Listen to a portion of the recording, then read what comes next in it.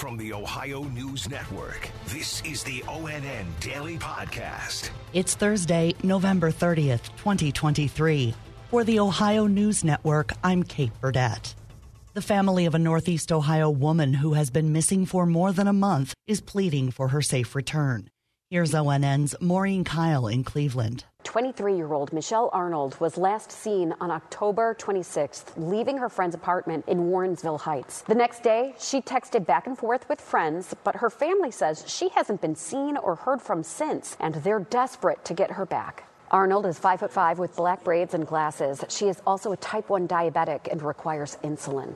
I'm Maureen Kyle.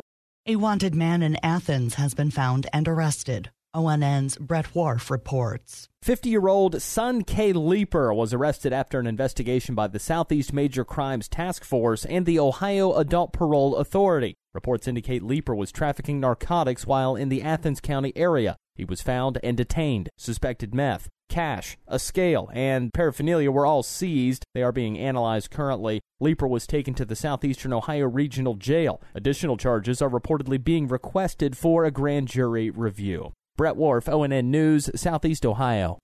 Barton Fannin, the Scioto Township trustee who used a racial slur in a public meeting, will now be the focus of a special meeting tonight. ONN's Kevin Landers has more. Now, the comment, which was recorded during a November 17th meeting, occurred as trustees were discussing the Juneteenth holiday as part of a firefighter contract. Fannin doesn't deny using the word. In a statement, he said, quote, "I used language that was not only disrespectful, but extremely hurtful and unacceptable. My deepest sympathy goes to every individual and family that I have hurt. I am truly sorry for my actions. I have learned a lot from my actions, and I feel embarrassed by them." There will be a meeting tonight. Trustees are supposed to go into an executive session, and then we should learn after that what the outcome is of their meeting. Reporting in Scioto Township, Kevin Landers. Township leaders and the NAACP have called for Fannin's resignation. More than 100 people will be out of work after owners of a plant in Northwest Ohio announced it will close. More from ONN's Stephen Jackson. 110 employees at the Ardo metal packaging plant in White House will be laid off early next year. The company sent a letter to its employees in October saying this could be possible and told them yesterday it was official. Ardo currently operates 63 metal and glass production facilities across the globe. It has 2 other metal production facilities in Ohio, one in Fremont and the other is in Huron. White House is a southwestern suburb of Toledo.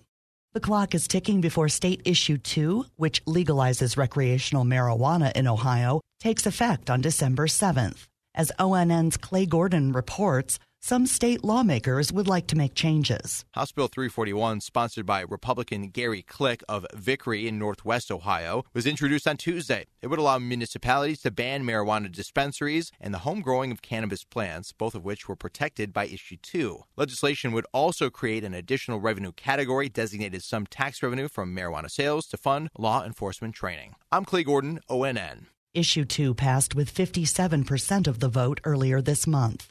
Ohio leaders announced the state has reached a more than $110 million settlement with chemical giant DuPont over claims the company released a toxic chemical into Ohio for decades. ONN's Yolanda Harris says the settlement will pay for cleanup of the contamination and filtration systems. The lawsuit dates back to 2018 when then Attorney General DeWine filed the lawsuit against DuPont seeking restitution and damages for Ohio. The suit alleged DuPont negligently released C8, a chemical used to make Teflon, into the Ohio River for decades from its Washington Works plant in West Virginia. The lawsuit claimed the company did that despite knowing the risk that it posed. DuPont says the settlement resolves the state's claims against it relating to the release of chemicals referred to as PFAS. I'm Yolanda Harris. Customers of Dominion Energy could soon see their bills going up. ONN's Laura Queso says a proposed plan from the utility would increase monthly bills for natural gas customers by 16% per month. Here's what that means. The basic service charge would go from $43 to $56 a month, and that results in monthly bills increasing from $74 to $86 a month. Now, the Public Utilities Commission of Ohio does have to approve these charges, which would likely not take effect until 2025. I'm Laura Queso. Dominion Energy serves approximately 1.2 million customers in the state of Ohio. And new legislation would protect your mail from getting stolen. ONN's Melissa Andrews in Toledo reports. The Postal Police Reform Act would address the steep increase in armed robberies against postal workers. The legislation would ensure postal police have the authority to protect letter carriers from getting robbed while on their duties. Robbers are trying to steal Arrow master keys, which can open all the blue boxes. Social security checks, prescriptions, and other valuable items are getting stolen. The Postal Inspection Service says armed robberies of letter carriers increased sharply between 2018 and 2021. I'm Melissa Andrews. Special thanks to our television affiliates, WTOL in Toledo, WKYC in Cleveland, and WBNS in Columbus for their contributions to today's podcast. I'm Kate Burdett on the Ohio News Network. This has been the ONN Daily Podcast, a production of Radio Ohio Incorporated on the Ohio News Network.